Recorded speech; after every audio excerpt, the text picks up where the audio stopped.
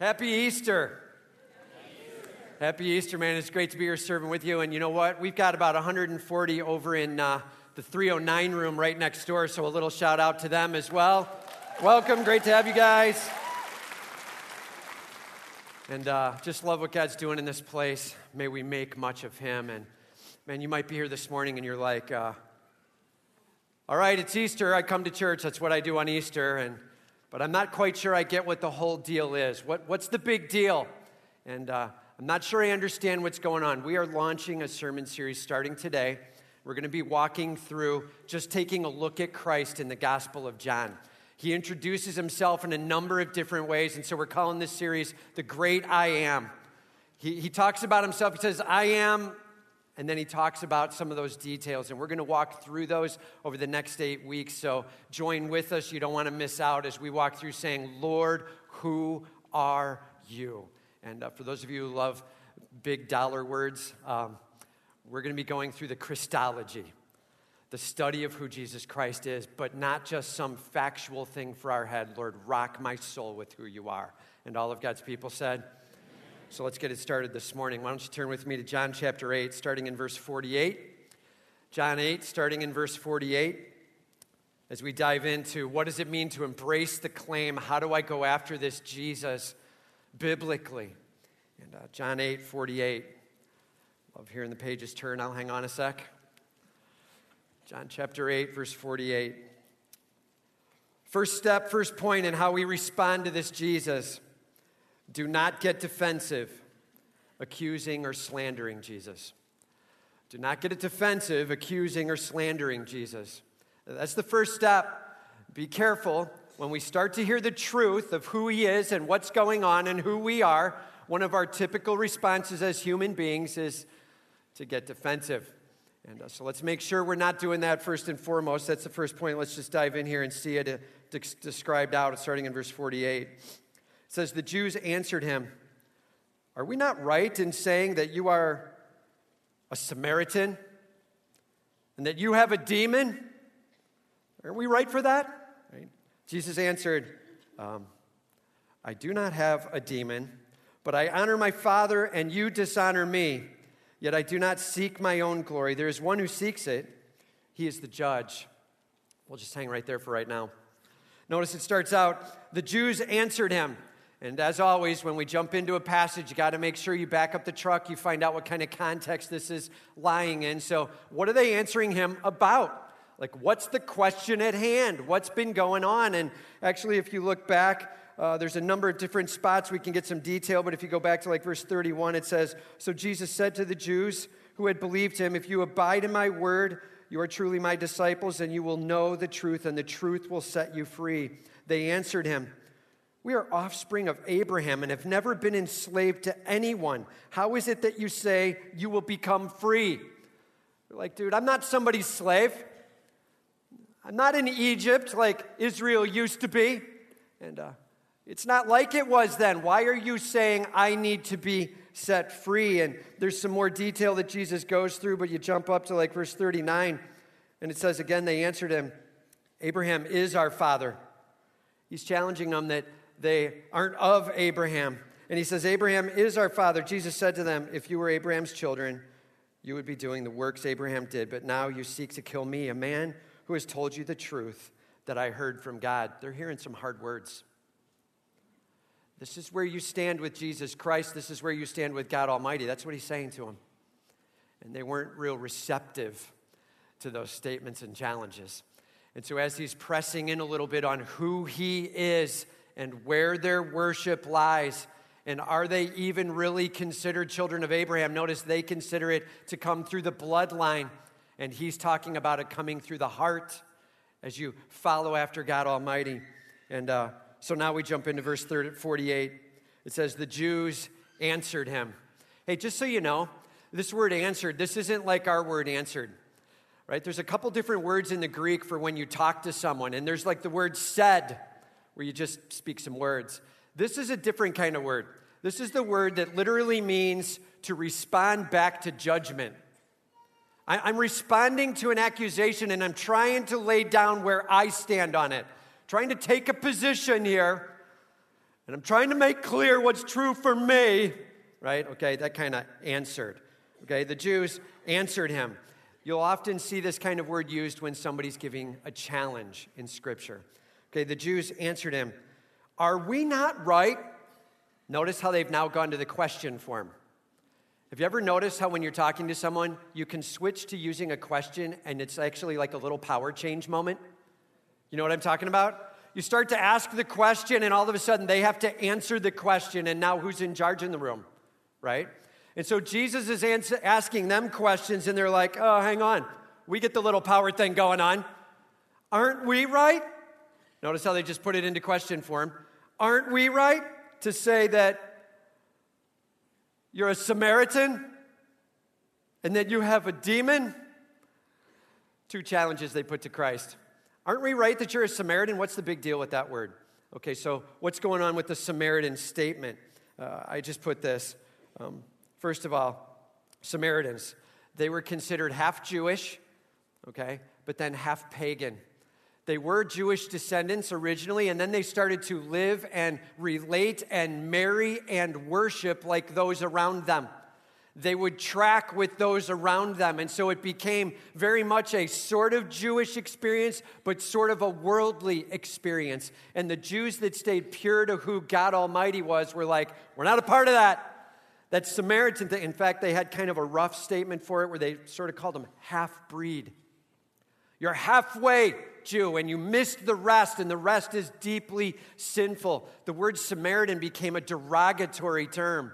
Kind of gives you a little insight when Jesus is talking about the good Samaritan, why he did that in that language and talk. He was helping challenge them on, it's not just your bloodline that makes you good. It's how you go after living your life and who you're following and who is your God. And Samaritan, half Jewish, half pagan, deeply unclean. And it was unthinkable to relate to a Samaritan. So as they said, aren't you a Samaritan? They were really saying, shouldn't we just not be here with you? That's what they were saying. All right, everybody say that's a big deal. Dude, that's a big deal. And so let's just back the truck up and start over. The Jews answered him, is it ever a wise move to challenge Jesus Christ? Right? And everybody say that's not a good plan. Dude, that is not a good plan. Here we go with the not good plan. The Jews answered him, aren't we right in saying that you're a half-breed, unclean person, worshiping the wrong things, not staying true to who God is, and we shouldn't hang with you? That's what they're saying. Aren't we right in saying you're a Samaritan? And furthermore, that you have a demon? Where'd they get that from, man? That you have a demon. Here's where they get it from. They're like, he's saying things I don't understand. He's losing it. Best explanation I can give. Maybe there's a demon like oppressing him because he does not have it together. He's been saying some pretty goofy things, and it's just getting goofier. Not sure this boy's all there. Maybe he has a demon, right? It's an accusation that what he's saying doesn't make any sense to them. They can't logically figure it out, and they're not quite sure where they're headed with him. In fact, this is the second time in the Gospel of John recorded where they've accused him of having a demon. Just one chapter earlier in chapter 7, verse 20. He's accused of having a demon there as well. And they were being challenged to understand something they didn't understand at all. And so again, let's accuse him of having something spiritually wrong with him. And Jesus, pretty direct. So now it says, Jesus answered. There's that same word. There's a challenge going down, and he's got some response to it. Jesus answered. I'm not sure you could be more clear than this. I do not have a demon. Period, right? Like, that's it. That's all I really need to say about that. Can we please move on, right? Like, no, not that. Right? You ask the question, so you get a pretty quick answer, right? Isn't it true you have a demon? No. There's really not a whole lot of repertoire that has to happen here. There's not this big explanation that needs to take place. He's like, really not going into that. That's crazy, not me, right?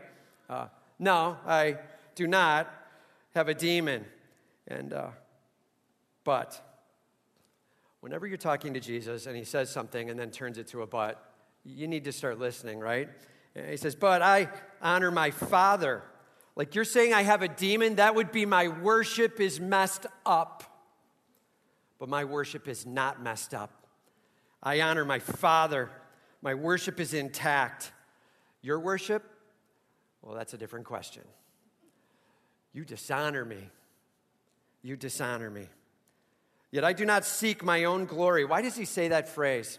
He's like, listen, I'm putting honor to the Father and I'm worshiping him. You're not putting honor towards me at all. Okay, granted, I just told you to try to give me honor. And so let me just follow this up with a pretty clear statement. I am not trying to bring honor to myself. I do not seek my own glory. There is one who seeks it. He is the judge. There is one who seeks the glory of Jesus Christ, God the Father. There is one who seeks the glory of Jesus Christ in this world. God the Father, God the Holy Spirit, they are bringing on full display who Christ is. Get this, Jesus Christ comes in all humility, total sacrifice, and he lets the Father handle the rest. Man, if there's a model for how to live life, that's what it is. May we grasp who Jesus Christ is. May we grasp how he lives. Lord, teach me to live like you, humble, not trying to be for my own glory, not trying to get my name out in lights, just the truth of who you are and honoring my Father along the way, and he'll handle the rest, whatever he does. And all of God's people said, yeah, so those of us who walk into a room and whenever you hear a conversation going on and the conversation is like, oh, another opportunity for me to say something about me, right? Maybe we set those down and just say, Lord, may I be a better listener, a more caring person, humble along the way. May I grasp who you are. May I grasp who you are, the humble God of the universe, him for me. And, all right, Jesus, some pretty stiff accusation comes down, and he's got some pretty clear answer. There is one who's going to honor me. He is the judge. God the Father stands in charge of all. And may we grasp that God is in charge of this universe, and God the Father, God the Son, and God the Holy Spirit all working together to make clear what's going on. Jesus, through his absolute humility and sacrifice, the Father, through the declaration of who Christ is. Remember, he says, behold, this is my Son in whom I'm well pleased. And we see John 14 through 16, where the Spirit literally is glorifying Jesus Christ, pointing to him. Man, we better grasp that God is all about making much of Christ, but God the Son, he's not going to be the one doing that. He just teaches along the way and he steps out of the way. Humility. And when we hear words like this, it's easy to get pretty defensive. And may we be careful in how we respond to who our God is and what he's challenging us with. All right. So, this past weekend was a big weekend in our home. We actually had Good Friday service here, which was phenomenal. We had 2 services, just a great celebration time as we reflected on what Christ has done for us, a huge time of just reflecting deep on the sacrifice at the cross. And we came home from that. We watched The Passion as a family. And then the next day was our anniversary. 22 years of marriage on Saturday, yesterday. And yeah, I appreciate it. Those applause are for you, for putting up with me. 22 years of marriage, and so we decided to retake our vows. We retake our vows each year as a tradition. We've done that one time yesterday. Fair, right? John was like, we should start retaking our vows. And the kids were like, really? How come? And we're like, I don't know, because Mom said so, and so we're going to. And so we're retaking vows. And so we retook our vows, and Megan, our older daughter, was the officiant as she read the vows, and we quoted them off to each other and just kind of recommitted this year of marriage to one another and to the Lord that he might be honored. And marriage, 22 years in, and we're still learning and still growing and still figuring out how to talk with each other and how to not get into a fight about certain issues. Right now, we really know each other's personalities, so you know exactly what you'll fight about next week already. Don't you? I mean, you're like, well, we kind of disagree on this. That'll come up again. And, right? And so we're trying to figure out how to work together and how to listen well and how to respond together well. And I'm just telling you, if there was one piece of advice I could give on how to be married well, here's what it is. Ready? Do not use these words. Oh, yeah? Well, you... ... Right? When somebody's like, hey, this kind of hurt, this didn't go well, I was thinking, oh, yeah? Well, you did this. Well, when you said, right? And so what are we doing with that? It's like this perfect little game of ping pong that when it gets really aggressive turns into tennis, that when it gets really aggressive turns into an all-out fight. And like, I send it your way. You did that. Right? And they're on the other side, and they're like, and you did that. Right? And that's a terrible conversation. May we listen well and respond well. And by the way, just so you know, there's a word for that. That's called defensiveness. May we not be that with Jesus Christ either. Okay? So a little marriage moment. Man, set down the defensiveness. Husbands, lead the way in this. Guys, hear me. You are the head of the house. Lead the way in putting down the defensiveness. She totally cheap-shotted me. Take it, dude. Okay. And all the wives are like, amen. You're going to not sit in there in the 11 o'clock, right? Right. Love you, babe. So, I don't know where I was now, so whatever. Guys, make sure you do the marriage thing well. I think I was there, right? Do well with that. Honor Christ in it. Remember, he went to the cross for you. And you do not love your wives as she loves you. You love your wives as Christ loved the church. And all of God's men said, amen. And may we lead well in our homes and love well in our homes. And hear me now. Now, how do you respond to Christ himself as he points out what needs to change? There's something in you that needs to be looked at. Holy Spirit pressing in and, oh yeah, well, God, I'm not sure I get the defensiveness, right? How about, Lord, may I hear what you have to say. Teach me what you have to say. And Lord, may you be honored and glorified. Simply, are you pushing back against who Jesus Christ is in your life? It's time to set that down. It's time to respond to him where you hear from him. He is perfect. Those are usually not people you want to argue with. Absolutely has it all together. Listen to what he has to say and receive the challenge. Is it becoming clear what you need to set down? Lord, may this not be held up in front of you. I'm willing to listen to you. Set down the defensiveness, set down the false accusations, the bogus views of Christ. Well, who is this Christ? Glad you asked. Let's keep diving in. Point number 2, make sure you hear and understand what Jesus is saying. Make sure you hear and understand what Jesus is saying. He starts out here now in verse 51. Truly, truly, I say to you. Just so you know, when Jesus Christ says truly, truly, it simply means this. Listen up. It means listen. Just turn to the person next to you and say, it means listen up. Dude, it means listen up. Truly, truly. When he repeats that twice over, truly, truly, it means what? And get ready, because it comes up again in this passage. It means listen up. And truly, truly, I say to you, if anyone keeps my word, he will never see death. Jesus is like, I'm telling you, I am the way, the truth, and the life. No one comes to the Father by me. I'm telling you, there is hope in me.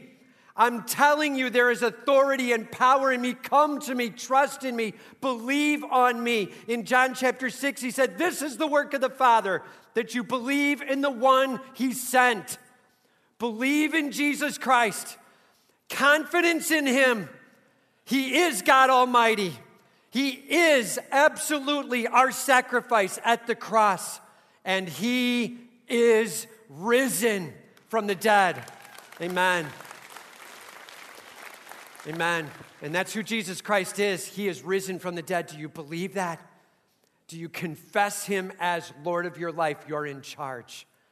Man, make sure you respond to Jesus Christ. He says, those who keep my words, follow what I'm challenging you here with believing in me, they will not see death. Never. In fact, actually, when he said this, the Jews, being absolutely clueless, as usual, were missing it. And they're like, he means physical death. So like, somehow I do something you're saying, and now I never get old? Now I never die, I never get sick, I never, really? Really? That's what you want to purport? And so note what he says here. The Jews respond to him, now we know that you have a demon. Right? Proof! And you can just see him looking around at everybody around him, right? At first they're like, well, are we right in saying that you're one of those half-breed, unclean people we shouldn't be with, that you have a demon? And Jesus is like, zing. And they're like, I told you. What are you supposed to do with that? Never gonna die. Come on. The guy's losing it. He clearly has a demon, right? And in that moment, they go back to accusation. Truly, truly, I say to you, if anyone keeps my word, he will never see death. The Jews said, now we know that you have a demon. Here's their proof. Abraham died. Why'd they go to that? That's the father of their nation. Abraham died. He's an awesome guy. Truthfully, he is huge in who we are with God Almighty. And death touched him. And Abraham died, as did the prophets, by the way. As a matter of fact, I can't think of anybody I would say is from God who didn't die. Come on, man. The most godly people die. And you're saying we follow you? And there's no death? And as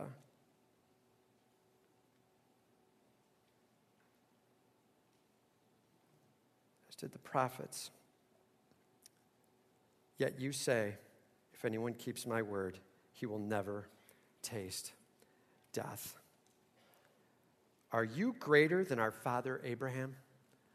Man, at some level there's a humor in this, and at some level there is a tragedy in this. What is the answer to this question? Are you greater than our father Abraham? Answer. Man, let's answer it bigger than that. Are you greater than our father Abraham? Yes. And you've got to be kidding. Yes! Yes, he is, right? Yes!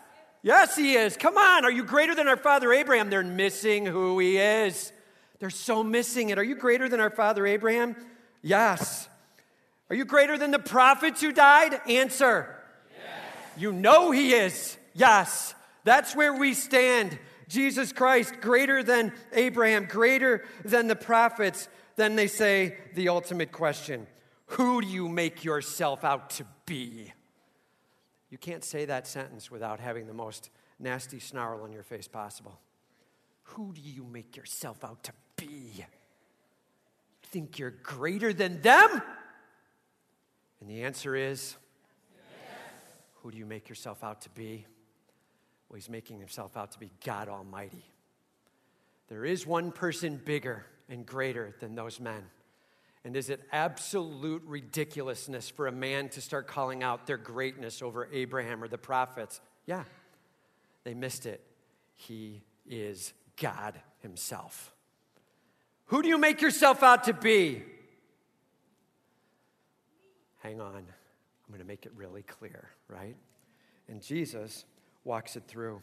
Let's just answer this from a couple other passages first. Who do you make yourself out to be? Philippians chapter 2.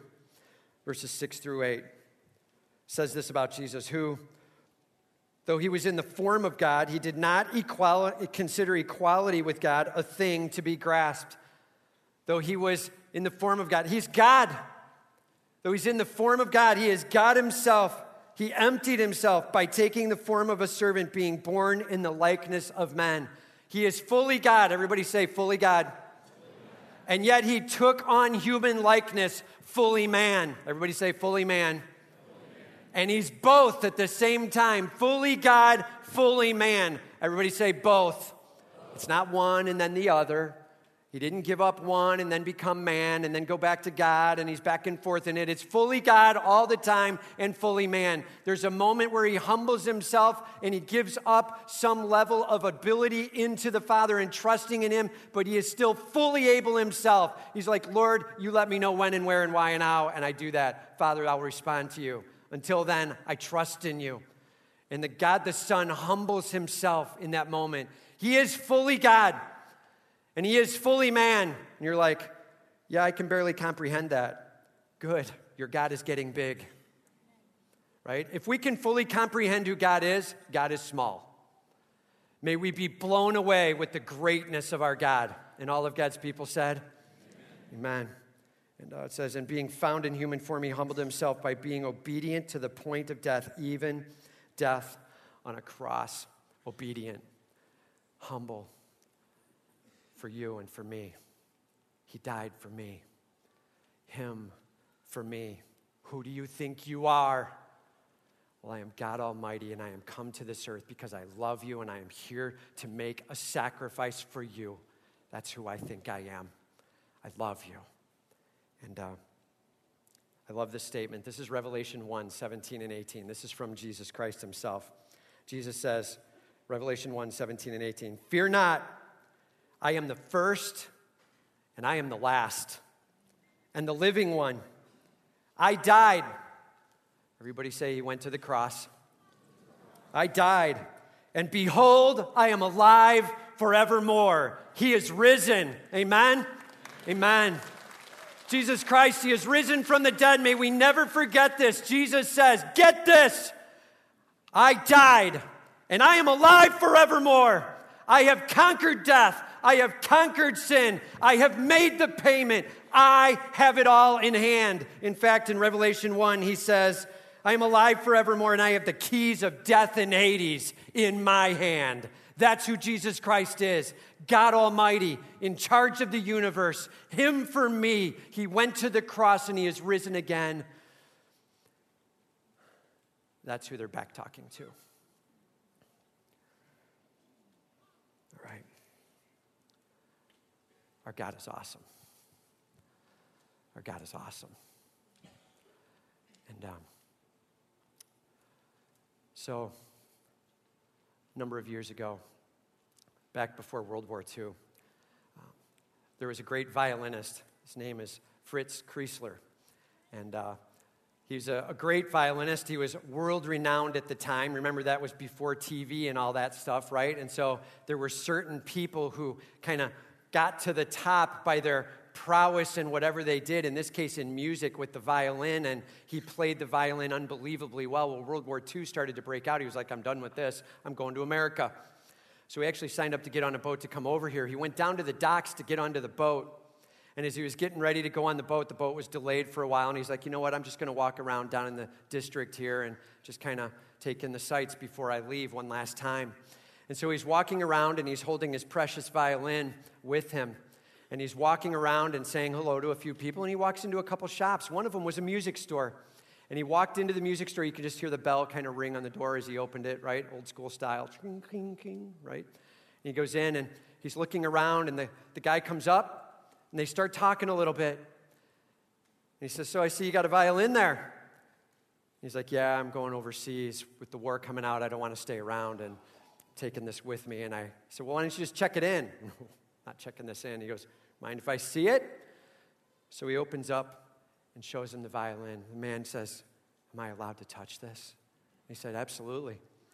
He picks it up, he looks at it very carefully, just in awe, sets it back down. He goes, wow, thanks for letting me see that. He steps into the back room. He said, I'll be right back. Goes in the back room, runs out the back door, runs down the street, runs up to a police officer and goes, dude, you got to come with me. I got a guy over here. He stole Fritz Kreisler's violin. You got to get down here with me. Police come down with him. This is a true story. Police come down with him, arrest him for stealing Fritz Kreisler's violin. He's like, it's my violin. I'm Fritz Kreisler. They're like, right. That's what Fritz Kreisler's down here in the business district. He's like, I was going to take a boat to the other side. And they're like, right. Great story, man. He's like, I'll tell you what. Let me play it. Opens up the violin, pulls it out. and just cuts into some of the latest stuff he's been playing. And their eyes fill up with tears, and they start smiling, and they're like, that was unbelievable. Sorry, Fritz. Right? You may go. And see, all too often, we do the same thing with Jesus Christ, where we accuse him of being so much less than what he is. And we don't grasp what's going on. And throughout the day and throughout the week and throughout the month and sometimes throughout the year, Christ in various ways reveals his greatness. And we have a job to hear it and to get it and to respond to it. And Jesus Christ, he's declaring to you today who he is, God Almighty. Make sure you hear him.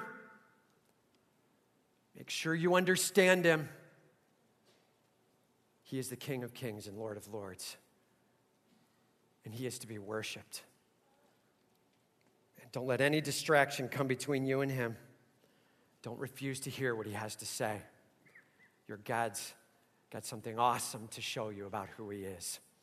And all of God's people said, and may we worship him with all we've got. All right, third point.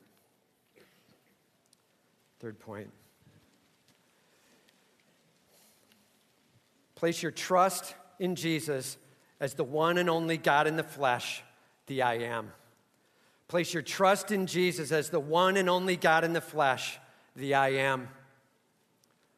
One more time, place your trust in Jesus, the one and only God in the flesh, the I am. We'll pick it up here. Jesus answered. Remember that word? The word answered, right? So he's had some challenge given to him, and he's responding back now. Who do you make yourself out to be? Here's Jesus' answer. If I glorify myself, my glory is nothing. Why is he saying that? Because the Jews believed firmly at this time. In fact, we see it recorded just earlier in John chapter 8, starting in verses 12 through 14, that you don't give testimony for yourself, right? You don't do it for yourself. You have somebody give testimony for you.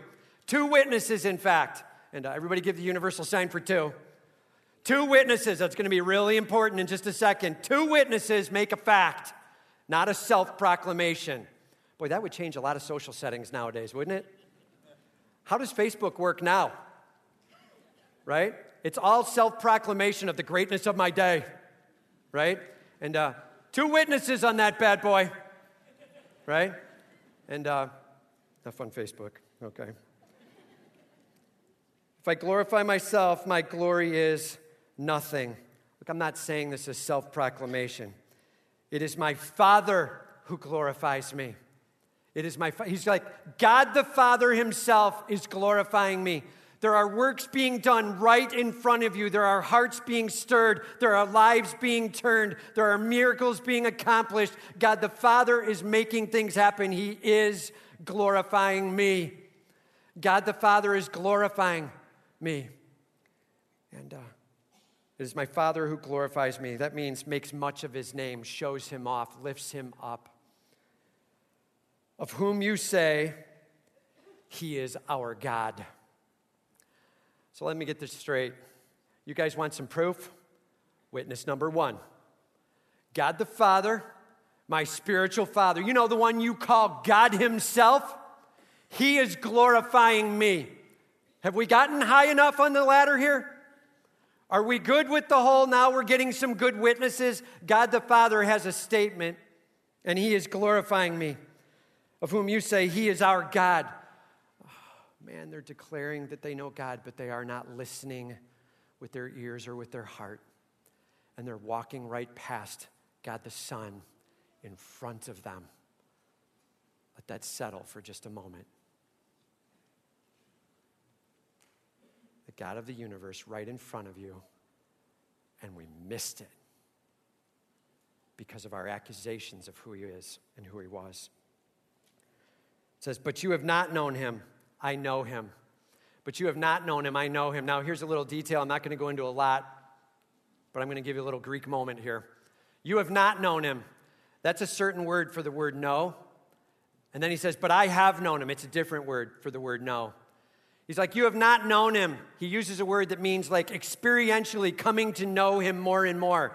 You have in no way experienced God and gotten to know him better at all. Right? That word. But I have, and then he used a word know there that means a fullness of the knowledge of him. It doesn't really translate well in the English. We have one word for the word know. We have to put all these other words with it to try to characterize it. We're like, no, kind of know, sort of not know, but kind of know. Learn to know, like know in an experiential way, but not really. That's how we do it in English. They're like, we have one word. It's this word. It means you're growing along the way in the knowing, and it comes experientially. And then there's a separate word that means to know fully. He's like, you're not even having this experiential moment with him. I know him fully. All right. It is my Father who glorifies me, of whom you say he is our God, but you have not known him. I know him. If I were to say that I do not know him, I would be a liar. Like I have to declare I know him fully, and this is the truth. That's where I stand. Now comes the hard two words. What's it say? Like you. Ooh. Not the most politically correct moment here. What's Jesus thinking? And here's what he's thinking. God the Father is moving in this space, and he is shaping people towards who Christ is, and those who are standing against are in full-out resistance of and don't want to hear it. And he's speaking to them and saying, you better watch yourselves. You say you know him when you don't. You say you know what he's about, and yet you're missing who I am. Be careful. That makes you a liar. Those two don't go together. Watch yourselves on that position. He's very firm with it. I'm saying I know him. Otherwise, I'd have to be a liar. But I do know him, and I keep his word. Where you know him, there is obedience to him, there is hearing of him, there is following of him. That's what it means to know God, to trust God, to believe in God.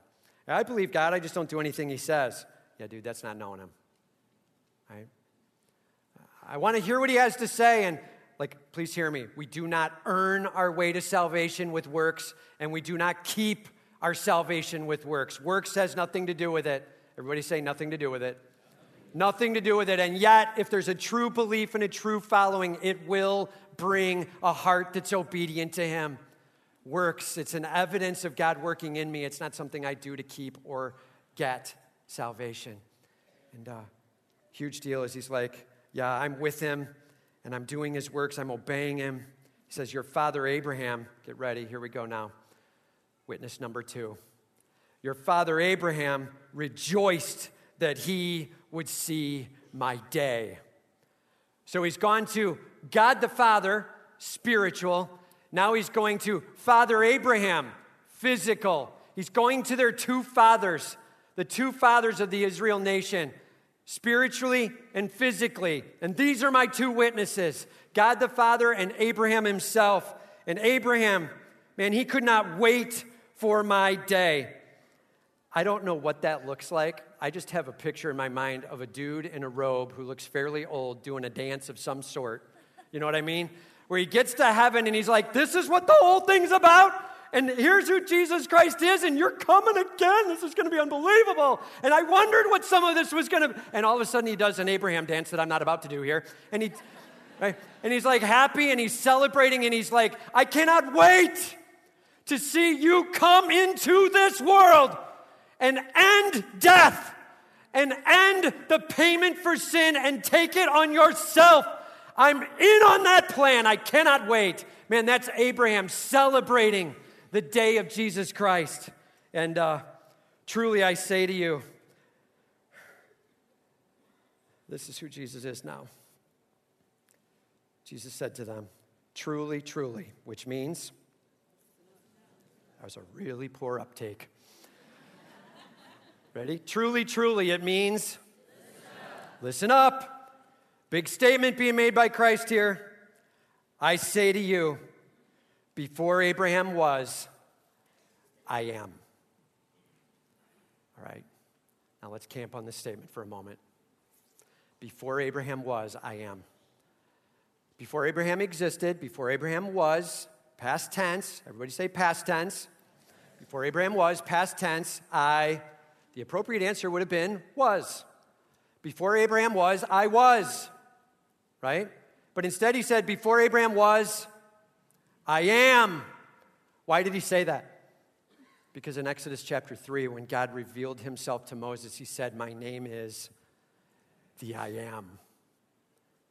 He's like, you wonder who I declare myself to be? Let me clear it up right now. I am. That is my personal name. I am. Before Abraham was, I am. What does it mean? It means from eternity past to eternity future, I always exist. It means that I don't depend on someone else for my existence. Each and every one of us, we depend on him. Without Christ, nothing is sustained. Colossians chapter 1, verses 16 through 18. We fall apart without him. We need him, but he needs nothing. He is complete in himself. The I am. He is 100% independent, almighty, and love. The I am. Eternity past to eternity future. I am. That's our God. And Jesus is like, before Abraham was, I am. Personal name of God chosen. Now, how did they take that message? So they picked up stones to throw at him. Well, that went well. And what's up with that? When someone commits heresy against God himself, you are supposed to stone him and kill him. This was a moment where they clearly grasped that he had just declared himself to be God. And they picked up stones to say, oh, no, you didn't. Nobody stands in our presence and says, I am God and lives. You will die. They picked up stones to stone him. Jesus hid himself and went out of the temple. How did that work? We don't know. In this magic moment where he's in front of everybody and he's like the major center of attention, he makes the statement, before Abraham was, I am. Rumble starts going across the crowd. People start stooping down and picking things up. And they look back up and he's gone. And we don't know what happened. We just know that Jesus, whether through miracle or them being really poor watchers, has now escaped out. May we grasp this. When they challenged Jesus on who he was, he said who he was. He is God himself. And all of God's people said, amen. When Jesus Christ was asked to reveal himself, he revealed himself as the one who is from eternity past to eternity future, the I am. Everybody just say, the great I am. The great I am, man. The great I am. So here's what we're going to do. I'm just going to ask the worship team to come on up and get set. I'm changing gears a little bit. I'm going to ask the worship team to come on up and get set right now. And while they're coming up to get set, we're going to do something here together. All right? I've got some phrases. And we're going to say these phrases out loud. We're going to make much of our King. We're going to celebrate him. We're going to walk through these in a huge, huge way, all right? But here's the deal. And we're going to close this service with a huge bang. So as we walk through these, we're going to say them back to back. I'll tell you how in just a moment. And when we get done with that, we're going to go into a song. And we're going to sing and worship him with all we've got.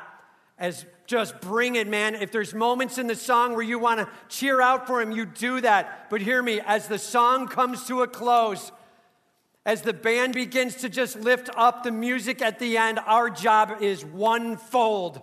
Lift this roof off. This roof comes off for Jesus Christ. That means huge applause, huge celebration, cheering out for him. Whatever it is he's done for you, you're my Savior. Whatever it is that you're crying out, you make much of his name. Hear me, at the end of the song, right? Don't lose track where we are.